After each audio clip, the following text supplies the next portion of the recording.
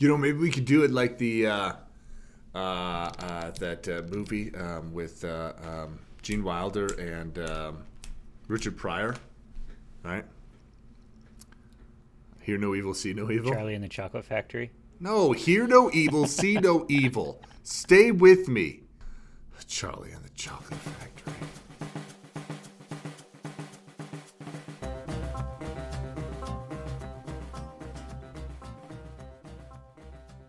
Well, what you guys been talking about when I'm not around? That's what I want to know.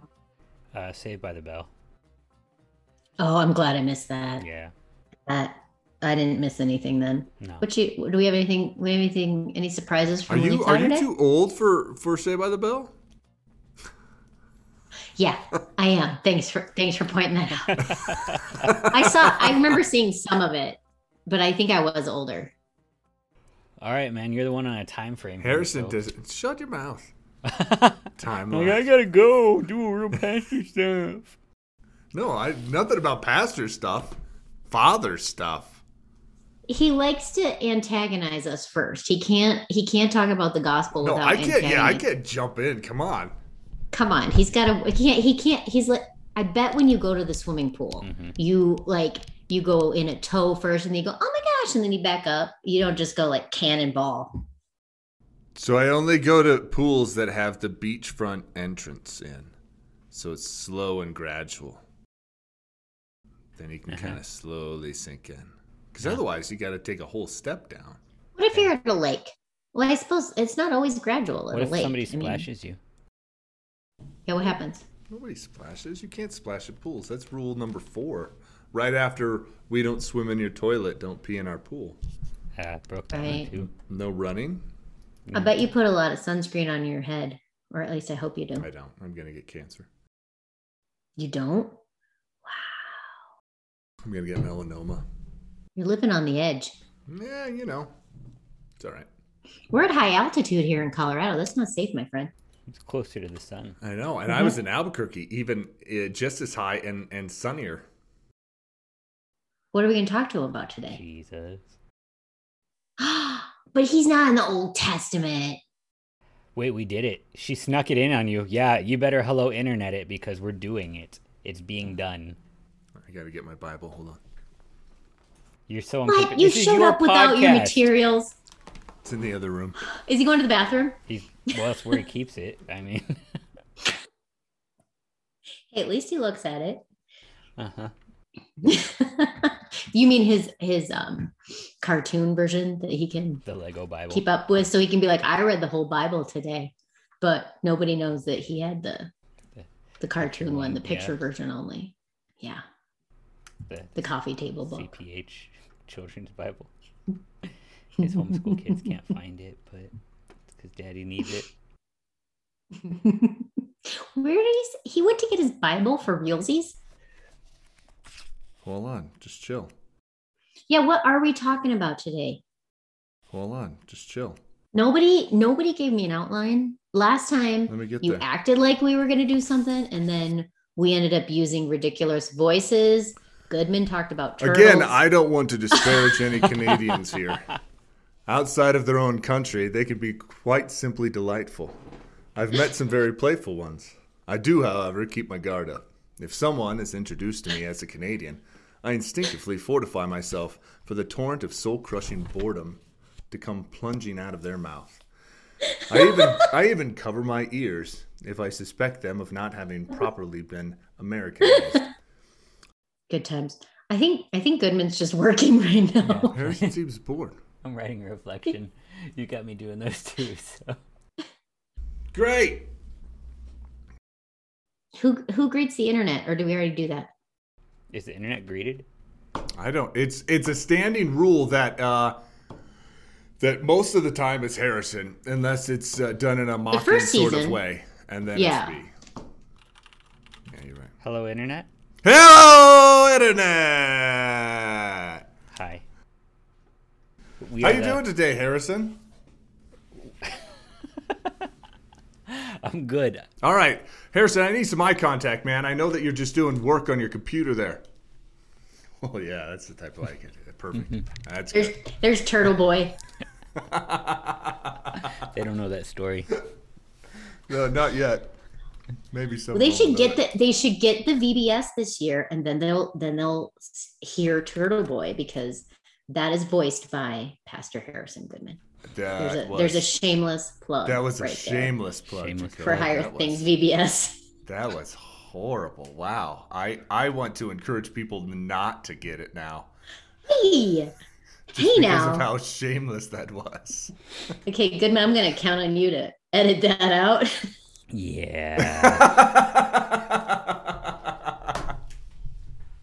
All right. What are we doing today, Harrison? It's your podcast. Also, I'm Goodman. Pastor Goodman, what are we doing today? You got to help me out, man. We're doing the Day of Atonement. Okay. Yes, I told you we were doing the Day of Atonement. I don't listen to you. Listen, man, you gotta give me some softball questions. What are we doing today, Pastor Lietzau? Well, I'm so happy that you asked. Jacoby wants to find some gospel in the Old Testament, wants to find some Jesus there. Jesus isn't to be found. It's the only reason I'm here. Christ is to be found there, the second person of the Trinity, and pointing forward to Jesus is to be found there, right? And so we've got, I think, maybe the quintessential Jesus point in the whole, well, at least in the whole book of Leviticus, if not in the whole Pentateuch. We've got the quintessential Jesus moment here in the Day of Atonement. For those of us at home who don't have a theological degree, will you break down that Pentateuch word and Leviticus? I thought that was all law, so now I'm scared. Would you explain it to me too? Explain it to the people back home. Pentateuch, first like 5 books of the Bible. Leviticus is one of those. Okay, thank you. So, you're welcome. So, the Pentateuch is just basically, it's what Moses wrote, right? Genesis, Exodus, Leviticus, Numbers, Deuteronomy. So, Leviticus being this third book in the Pentateuch, and the Day of Atonement actually being almost smack dab right in the middle of Leviticus as well. You kind of see this being the central point of this Pentateuch is this Day of Atonement. Not only because it's, literally right there in the center of the 5 books, but you do see it in the fact that this is what it's all about. It's what the whole sacrificial system boils down to in the Old Testament, and then it speaks beautifully to what it actually is in the New Testament. So there we go. We're in Leviticus chapter 16, right? Leviticus chapter 16. Yes, indeed. Okay. Is it the Good. whole I was chapter? worried. I was starting to worry that you two hadn't talked yet before this. We hadn't talked about this one. Well, we did talk about this. We just didn't go over everything that we were going to do. Leviticus. This is going to be fun. Chapter 16. All right, so you're using a lot of big words here, and some of us are either tired or bored of your face. Would you explain some of these words for me? Atonement would be a good one. It's a churchy sounding word, and that I'm sure would make me sound smart if I say it in front of people. But what does it mean? I think just in a very simplistic form, it's atonement is the blood that covers sin. It is somebody else's or something else's in this Day of Atonement. It's the sins of the Israelite nation, the Israelite people, God's chosen people, being atoned for, being forgiven, being covered up by the blood of another. Okay. Does that help? That kind of sounds like Jesus. It does, which is why this is the central part of the whole book of Leviticus, or Pentateuch, if you will. Because it is. It's about Jesus. The whole Old Testament is about Jesus, the pre-incarnate Christ. It's all about Jesus for the people back then and Jesus for the people now. So the thing about the book of Leviticus, though, is this is God speaking to Moses, right? It's God speaking to Moses and Aaron and setting up what I guess we could best be understood as the divine service of the Old Testament. Right, today we've got the divine service. We know what that looks like. They needed a divine service as well. And so the whole book of Leviticus is this setting up of this divine service being the way in which the Israelites are supposed to worship, and the way in which they're supposed to worship God in order to receive the gifts that God desires to give. See, I think that's a central part as well that I think we need to, and Lutherans have a good distinction on this, about what worship is. So Harris, if I asked you, is worship primarily this earth to heaven or heaven to earth sort of thing, what would the Lutheran pastor say? Worship is where heaven comes down to earth. Worship is where Jesus comes to me to forgive my sins. Worship is where I receive Jesus. Yeah, exactly. And so when we look out into society, into a lot of Christian denominations here in America, we think we reverse that on its head. And that's our automatic thought process, is that worship is something that we do, right? So when we go into the church building, 90% of what we're doing is us to God. And then maybe God sprinkles down a little bit for us. But most of it is us to God. It's us vertically up to him. But I think the correct understanding from the Lutheran perspective, and I would say biblical perspective, especially when you get into the Old Testament and the temple and the tabernacle and the Day of Atonement, and you see all this taking place, you've got this 90, if not more, 95% is God coming down to us. It's God bringing heaven down to earth for us for the forgiveness of sins. It's Jesus for us. I think I don't know if I just want to go ahead and call that a given, that every Lutheran understands this. I'm not trying to throw rocks. I'm really not.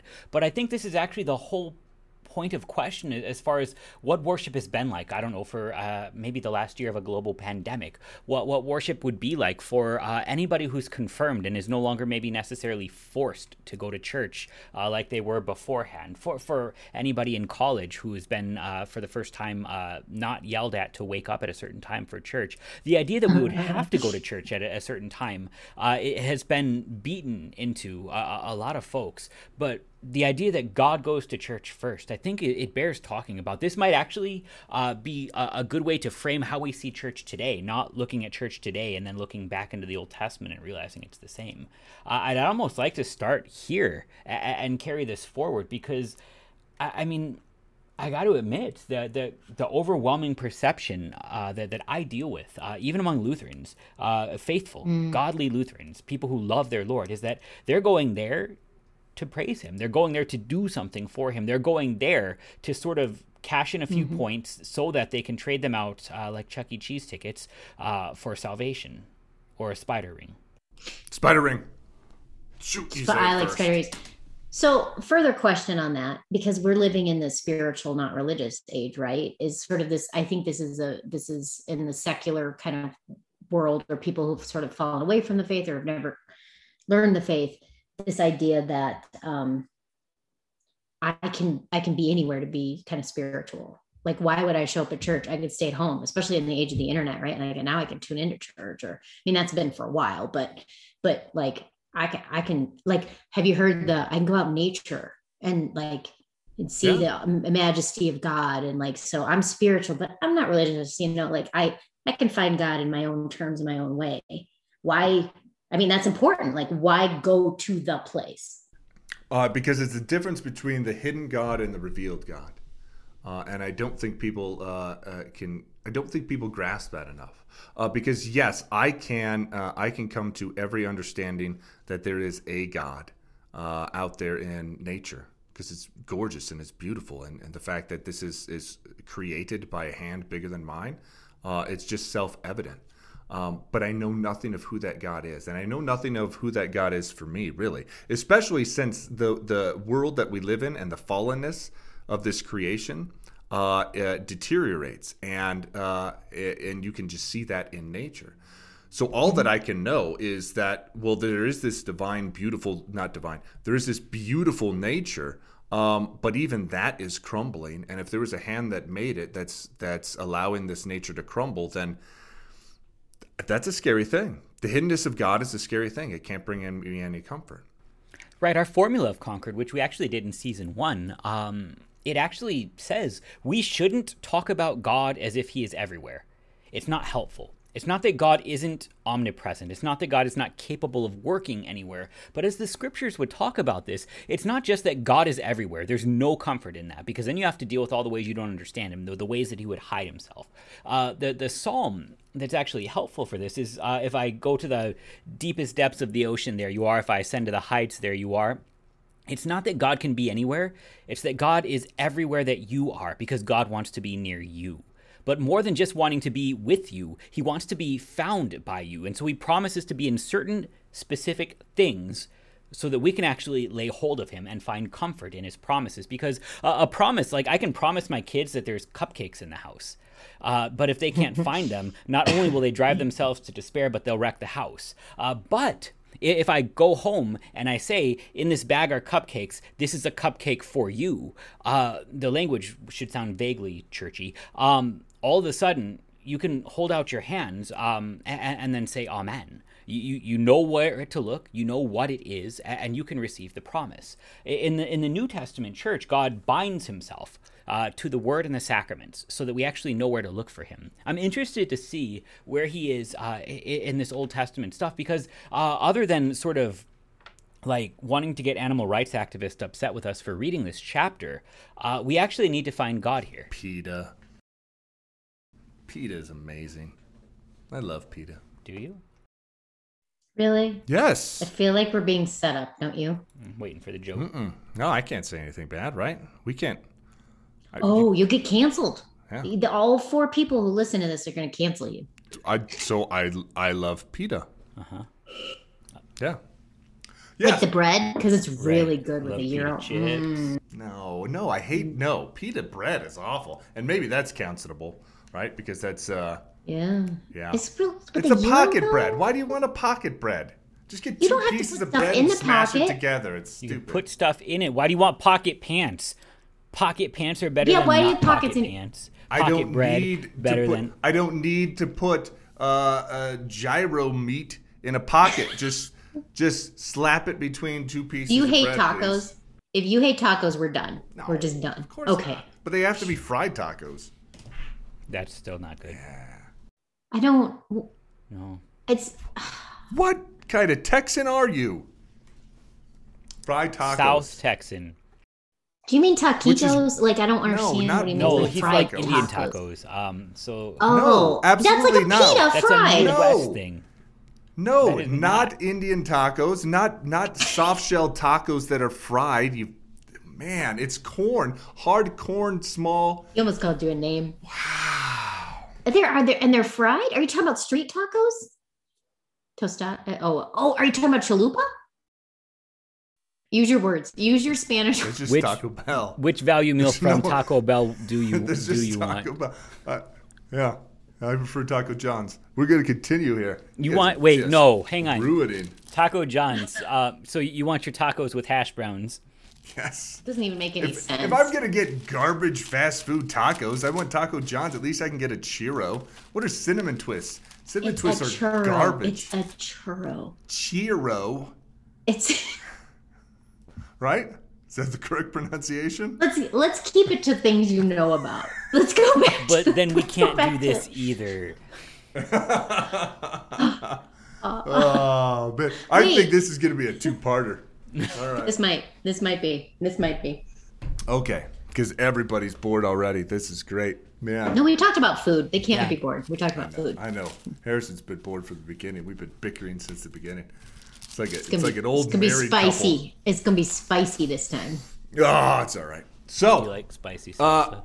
so Harrison was saying he wants to know how this kind of works with the divine service, and I think it's weird maybe for us to think about the divine service being in the Old Testament, but I think it's appropriate to do so because again, divine service, I think maybe the best way to look at it is just the way in which God is giving Himself to us in time and space, and so So we're receiving, right? That's Exactly. the point you're making. Is we're all a getting reception. something. Yeah. And so in the New Testament, as Pastor Goodman said, this is a way in which God has bound himself to specific things, word and sacrament, and said, this is how I'm going to give myself to you. And as has been stated before, that's not to say that he can't do it any other way. That's just to say that we don't look for him to do it in any other way. We don't expect him to do it in any other way because he never promised that he would. He said, here I'll be in word and sacrament, and we go there. And if at some other point down the road he says, okay, I'll also be in a babbling brook, okay, then I can go to a babbling brook too. He's yet a babbling pastor? No, brook. Got him. Okay. Brook. Who's Brooke? Brook. Got it. So then we go to the Old Testament and we see, okay, prior to the book of Leviticus, we had some altars being built by Abraham and Noah and some sacrifices being made, but it wasn't specific. There was nothing kind of set in stone, if you will, until we've got the book of Leviticus, until we've got after the Red Sea, after God bringing his people out of exile, bringing them towards and to the promised land. Then we have God saying, okay, I'm going to fulfill what I've promised for you, bringing you into the promised land, and I'm going to continually be with you. This is how I'm going to do it. I'm going to do it in this divine service that I'm setting up. So you see in the book of Leviticus, and if you go all the way at the beginning of it, you get to see the way in which God does this. All these different offerings that are going to be set up. We've got burnt offerings, we've got sin offerings, we've got grain offerings, we've got peace offerings. And the book of Leviticus explains all of this, what the purpose of all of those are, right? So there's lots of different types of offerings that could be made, right? And who's doing the offering and why? Like who? Yes, and there were the people. See, and this is the weird thing as well, because the people are bringing these offerings to the temple on a daily basis or on these special festival days. But they're all, and so then you say, oh, well, wait a minute. See, it's the people doing this, and so they're bringing what they want before God, and now so we can see it's man to God. But all of this is what has actually been set up by God. So Yahweh says, okay, no. This is what a burnt offering is going to look like. And this is what you're going to bring, and this is how you're going to do it. And the reason for that, it seems so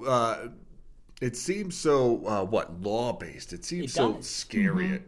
It seems so overpowering. It's a penance system. I mean, on the surface, it looks like one, right? Like, how sorry are you? Well, I am sorry. One dead chicken that I can't have for dinner now. Now have I made up for my sins yet by sacrificing my family's dinner?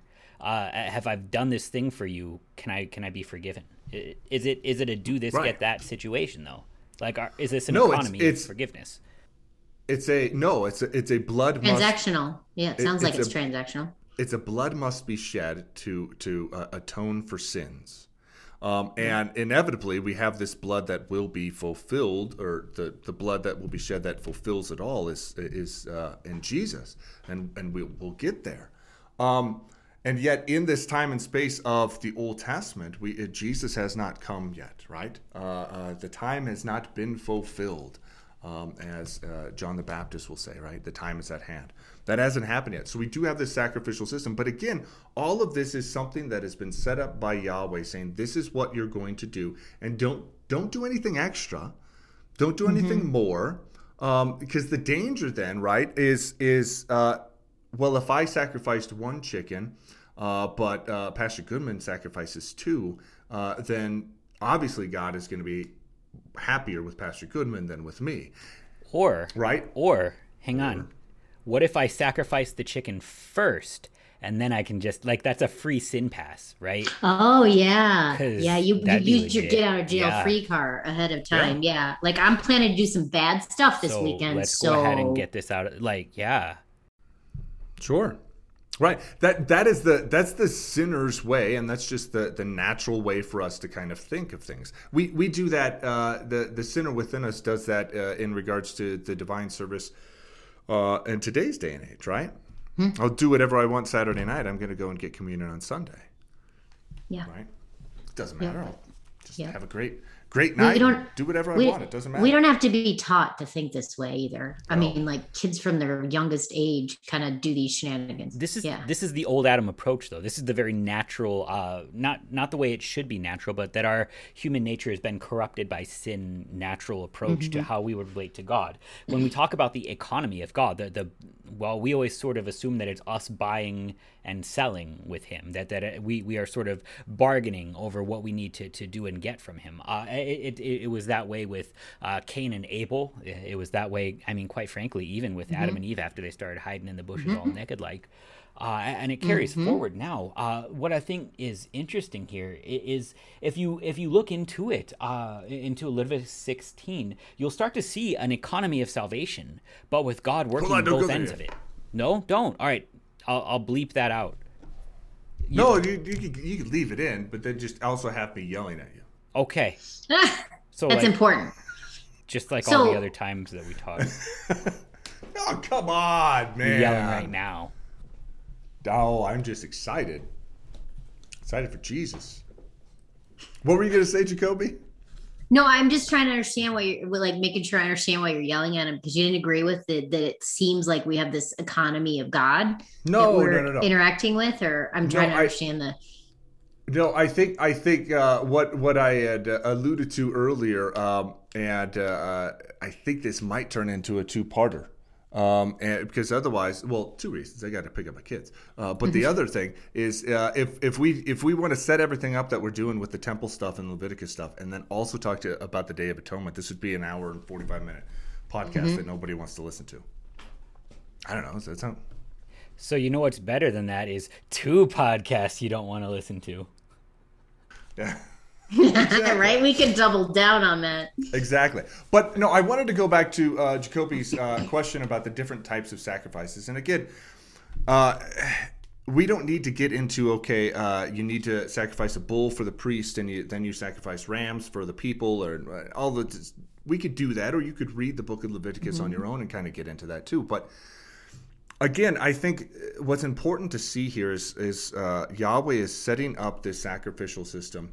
And he says, this is how it's going to look. This is what you're going to do, exactly what you're going to do. And he does that for two reasons. We kind of spoke about the first reason, right? Because otherwise we're going to sacrifice two chickens instead of one, or we're going to preemptively sacrifice things. And that's a real and present danger that you see actually happening in the people groups around the Israelites when they enter into the promised land, even insofar as they get worse. They get worse. The Israelites will get worse and worse and worse and start adopting these other practices as well. And it gets up to the point actually of child sacrifice. Yeah, I did. Who's in the well? In well. I was referring to Joseph. Okay.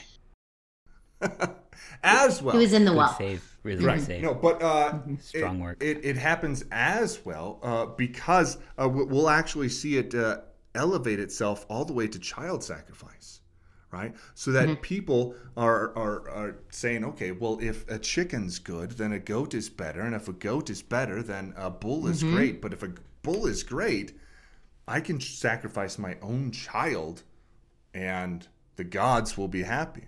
We see that in the surrounding areas, but we also see at least two different times kings in northern Israel later on, centuries after Leviticus, literally offering their children, not to Yahweh, but to Moloch and to the Baals.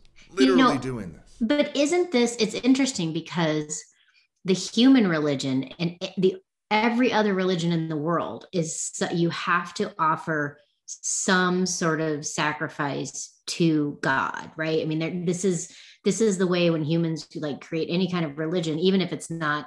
I mean, across, like they don't have to see this somewhere else. It happened in Mesoamerica. It happens everywhere. You have to make some sort of offering or sacrifice to the gods in order to be right with them, or to get them to do what you want them to do. Like that's every religion ever, right? Like how is this different then? It's almost there really is only one religion in the beginning, and we tried to rip it away from God somewhere and take control of it and start running all the verbs, start doing all the work. And from there, we've maybe gotten to put sort of our creative licenses on it, our artistic framework. We can all decorate the hand turkey a little bit different, but underneath it, it's the same hand turkey. But at the same time, it really always seems to be circling around and, oddly enough, making a mockery out of the all-atoning sacrifice of Christ upon the cross. Yeah. No, I liked how you put that, Pastor Turkey. Goodman, yes, the turkey, the hand turkey. That's the best part. That was deep. As long as it had a pilgrim hat on it. But I don't know if today's day and culture you can have a pilgrim hat on that anymore, can you? I made Native American hand turkeys. You were woker before woke even began. It's amazing. I don't know if he's woke. Have to process him through the woke-o-meter. I think I'm still asleep. But Pastor Goodman, I like how you did put that. How you did say maybe we should see it as there's always just been one religion, one false religion, right? One type of religion, one type of worship, and then the sinner takes it and runs with it in the opposite way. Because all of this, it's always been trying to grab control, grabbing the doing of the verb away from God and saying, no, I'm going to do it now. And if I'm the one doing it, I'm the one that gets to have the result that I want. Like, I guess if you're the one doing all the work, you can choose how it goes. But if I do the work, then I can have what I want in this, right? I will be like God, knowing good and evil. Yeah. And that's I just think about my kids when they were little. What's like one of the first things they say is me do. It's like our instinct. It's our internal broken sinner instinct to be like, no, I got this. Don't want to need no help. I got control. Yeah. And I think, again, so then that speaks to the very fact that we can see in the book of Leviticus, God saying, okay, I'm actually setting up the divine service. I'm setting up what worship is going to look like. I'm going to set up what sacrifice is going to look like. And it needs to be done this way. Why? So that you can have the assurance that you have what I've promised, because I said you're going to do it this way for this reason. And this is how I'm going to give this to you. And so all of these strict laws are you can see it for two different ways, but one of them, and maybe the most important, is that you can see it for your assurance. That God said you do A, B, and C, and you receive this from me. I will give you the forgiveness of sins, life, and salvation. And with all the sacrifices as well, the crazy thing is, all of the sacrifices, the way that the Israelites would have seen this is that these are the gifts that Yahweh has given to them for their daily needs, right? We're talking about oil and grain and the livestock and all of this sort of stuff. So it's for the daily needs, but it's also for these sacrifices as well. So the very things that they are bringing to the divine service in order to sacrifice are things that God has already given to them. It's nothing in and of. I think that's such an important point. No, that this bears like a little bit of expounding upon. That when God gives you all of your daily bread for your daily needs, he actually maybe had this in mind, that the God who literally made bread appear from the ground and called it manna actually knew what he was doing when he gave them also enough to make sure that they could also receive the forgiveness of sins. Yeah, exactly. And the way in which they're able to set up these different sacrifices and the animals, right? Bring a lamb. But if you don't have the money for a lamb, bring 2 pigeons. That's okay, right? We're going to make sure that the things that God has given to the people, it's going to cover the forgiveness of sins. It's going to cover the forgiveness of sins in the way that God has actually set it up. So when you look at those burnt offerings, when you look at those sin offerings, and especially and this is an interesting thing too, when you look at the grain and the peace offerings, those specifically go to the Levites and to the priest. God actually, not only does a portion of that get burned on the altar, but the vast majority of it actually is given to the priests and the Levites for their sustenance, for their families, because they don't have a place, right? They don't have a vocation as a farmer or whatever to get this for themselves. Their job is to run the tabernacle and run the temple and run all the sacrifices. And so God supplies for the priests and for the Levites through these sacrifices, through these offerings, the grain offerings and the peace offerings. But then also, when you see almost all of the sacrifices, I'm just going to pick that up and hang it up. What if it was Google? Oh, Google! Remember when Google called you? Man. That was good. Right. Yeah. What if they're calling again? We're still talking about Jesus, amazingly. Mm-hmm. Yeah. How about that? The first time was about the two natures, right? Throwback. Okay, nice. That was back in season 1. That was good stuff. But the first two offerings, the burnt offerings and the the sin offering, the vast majority of those offerings are actually consumed by the people as well. Kind of interesting that you would, in the Old Testament, consume, eat, take and eat part of this sacrifice that is for your forgiveness of sins. I don't know where we've heard that before, but maybe it'll come up somewhere. Sounds familiar. Yeah.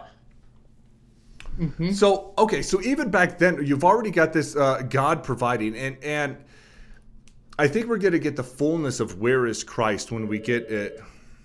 See? Hold on, guys. We have to edit this out. Look at him. He's going to have a full. We were just in church, Pastor Eli. Pastor Eli. Hey, your Zoom name is clearly Reverend Buttface. I feel like you should answer the phone appropriately. He's just... No, it's okay. You have a good rest of the day. Okay, bye. Listen, I know behind this stoic facade and my jovial way of going about things, and your beautiful professionalism, don't forget about that, and the beautiful professionalism that it seems like words don't cut like knives, but they do. Is this because I named you Reverend Buttface in Zoom? No. Okay. No. But words cut deeper sometimes from people that pretend to be your friends. We love you. And the fact that you guys always have to make fun of me for not knowing how technology works. You make fun of yourself for milk that. it. You milk it. Okay. Favorite thing. So everything leading up to the Day of Atonement, chapter 16, Leviticus chapter 16, is setting up all of these different sacrifices for all of these different reasons. Daily sacrifices, burnt offerings, sin offerings. But the burnt offerings, they're brought every single day because we unclean people need to be made clean, washed clean, in order to be in the presence of Yahweh. Well, if Yahweh is sitting there, in the tabernacle, and we're going to bring these offerings to cover our sins, we've got to be made holy or made clean, if you will, in order to then also bring the sin offerings too. So the burnt offerings allows us to approach Yahweh, or allows the priest to approach Yahweh. The sin offerings are for actually covering of the sins. The peace offerings do things. So anyways, Jacoby, you wanted to say something there. Well, so my question is jumping forward to Jesus on the cross and his actual atonement for everyone for all time.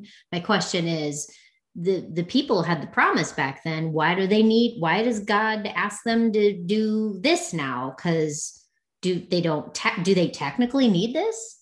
I mean, because they're living in all these times, or are you saying that? Do you technically need communion? Right. Okay. Thank you. Well, that's where I'm asking you because. No, that's a great question, and people think that, and that's what people think in regards to I don't need. Going back to your earlier point, if I can go out in nature, okay, that's great. But God has promised to actually give Himself in time and space to you. So He actually, Luther speaks about this, and we have it in the Confessions as well. In regards to The cross is not where the forgiveness of sins is given. The cross is where the forgiveness of sins has been won. The word and sacrament is where the forgiveness of sins is given. Old Testament, the word and the sacrificial system is where the cross is actually given. So in all of these sacrifices of burnt offerings, sin offerings, peace offerings, grain offerings, all of this, it is the way in which Jesus is actually bringing his cross back in time to the people and giving it to them. And literally, we'll have a lot of those offerings, like I said earlier, given for them to eat. Right? They're actually consuming this as well. So you're actually, it sounds like you're saying we have a creator who knows his creation well and knows what we need to sort of feed and sustain us, right? In our faith. Yeah. And he gives to us regardless of where we are sort of standing in time, looking at everything. Exactly. I mean, that's super cool. No, it's awesome that the same cross that's given to us here in 2021 is the exact same cross that was given to Moses and Aaron and the Israelites all the way back in the book of Leviticus. So the means were different, but yeah, the Jesus was the same. Jesus was exactly the same, exactly. So Can we get a little mind bendy then? In the New Testament, he says that he is both the priest and the sacrifice, right? Can we say that in this same mode here in Leviticus chapter 16? Can you find the Son of God as both the sacrifice and the priest? I think you find him as more than that.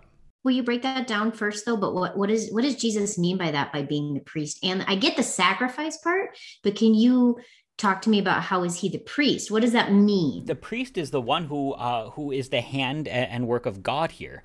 The hand and mouth of God is the priest. And so when Jesus claims then to be the priest, he is the one who performs the sacrifice. So if God is the one running all of the verbs, in other words, your pastor doesn't have like a magic power in him to turn bread and wine into Jesus' body and blood, but God works through him. Your pastor doesn't, by his own reason or strength, have the ability to put together an actual sermon full of the gospel, but the Holy Spirit will speak through him.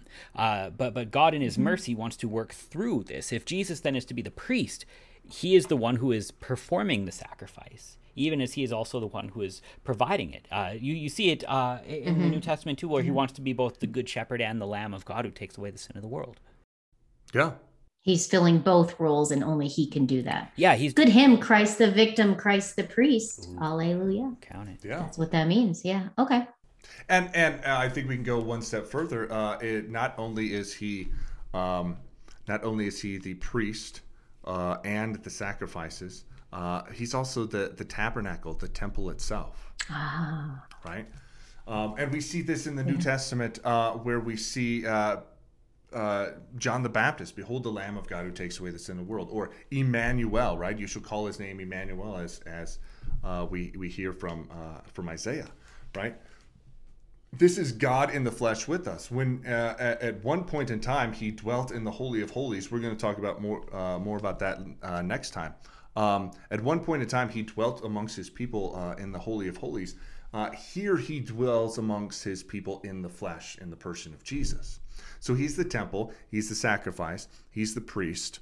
I think we could see him as the all-consuming fire. I think we can see him as the priestly vestments as well. That's going to happen. We could probably see him in, and we'll see this next week in the ceremonial washings that the priests have to do on the Day of Atonement. I mean, we see Jesus all over the place here, because it's all Jesus doing the cleansing, Jesus doing the forgiving, Jesus taking on the sins, Jesus doing all of this.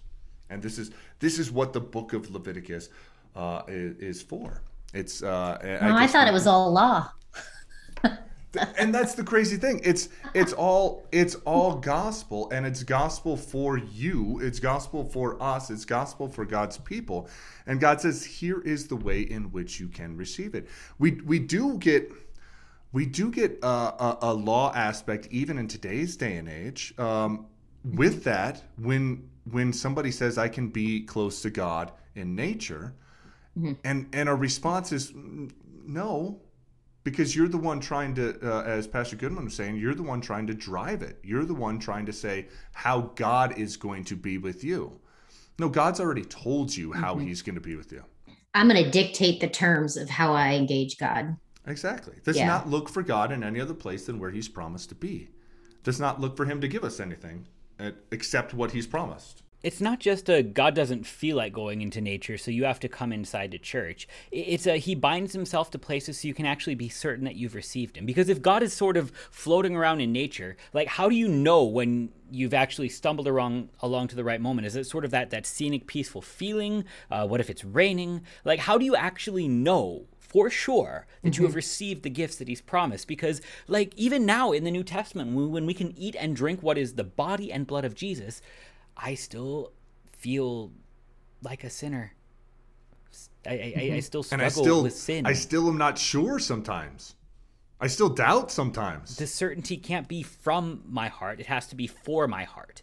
It has to be dictated to me, not because God won't sort of vacation, but because God doesn't ever want me to wonder whether or not it worked. Yes.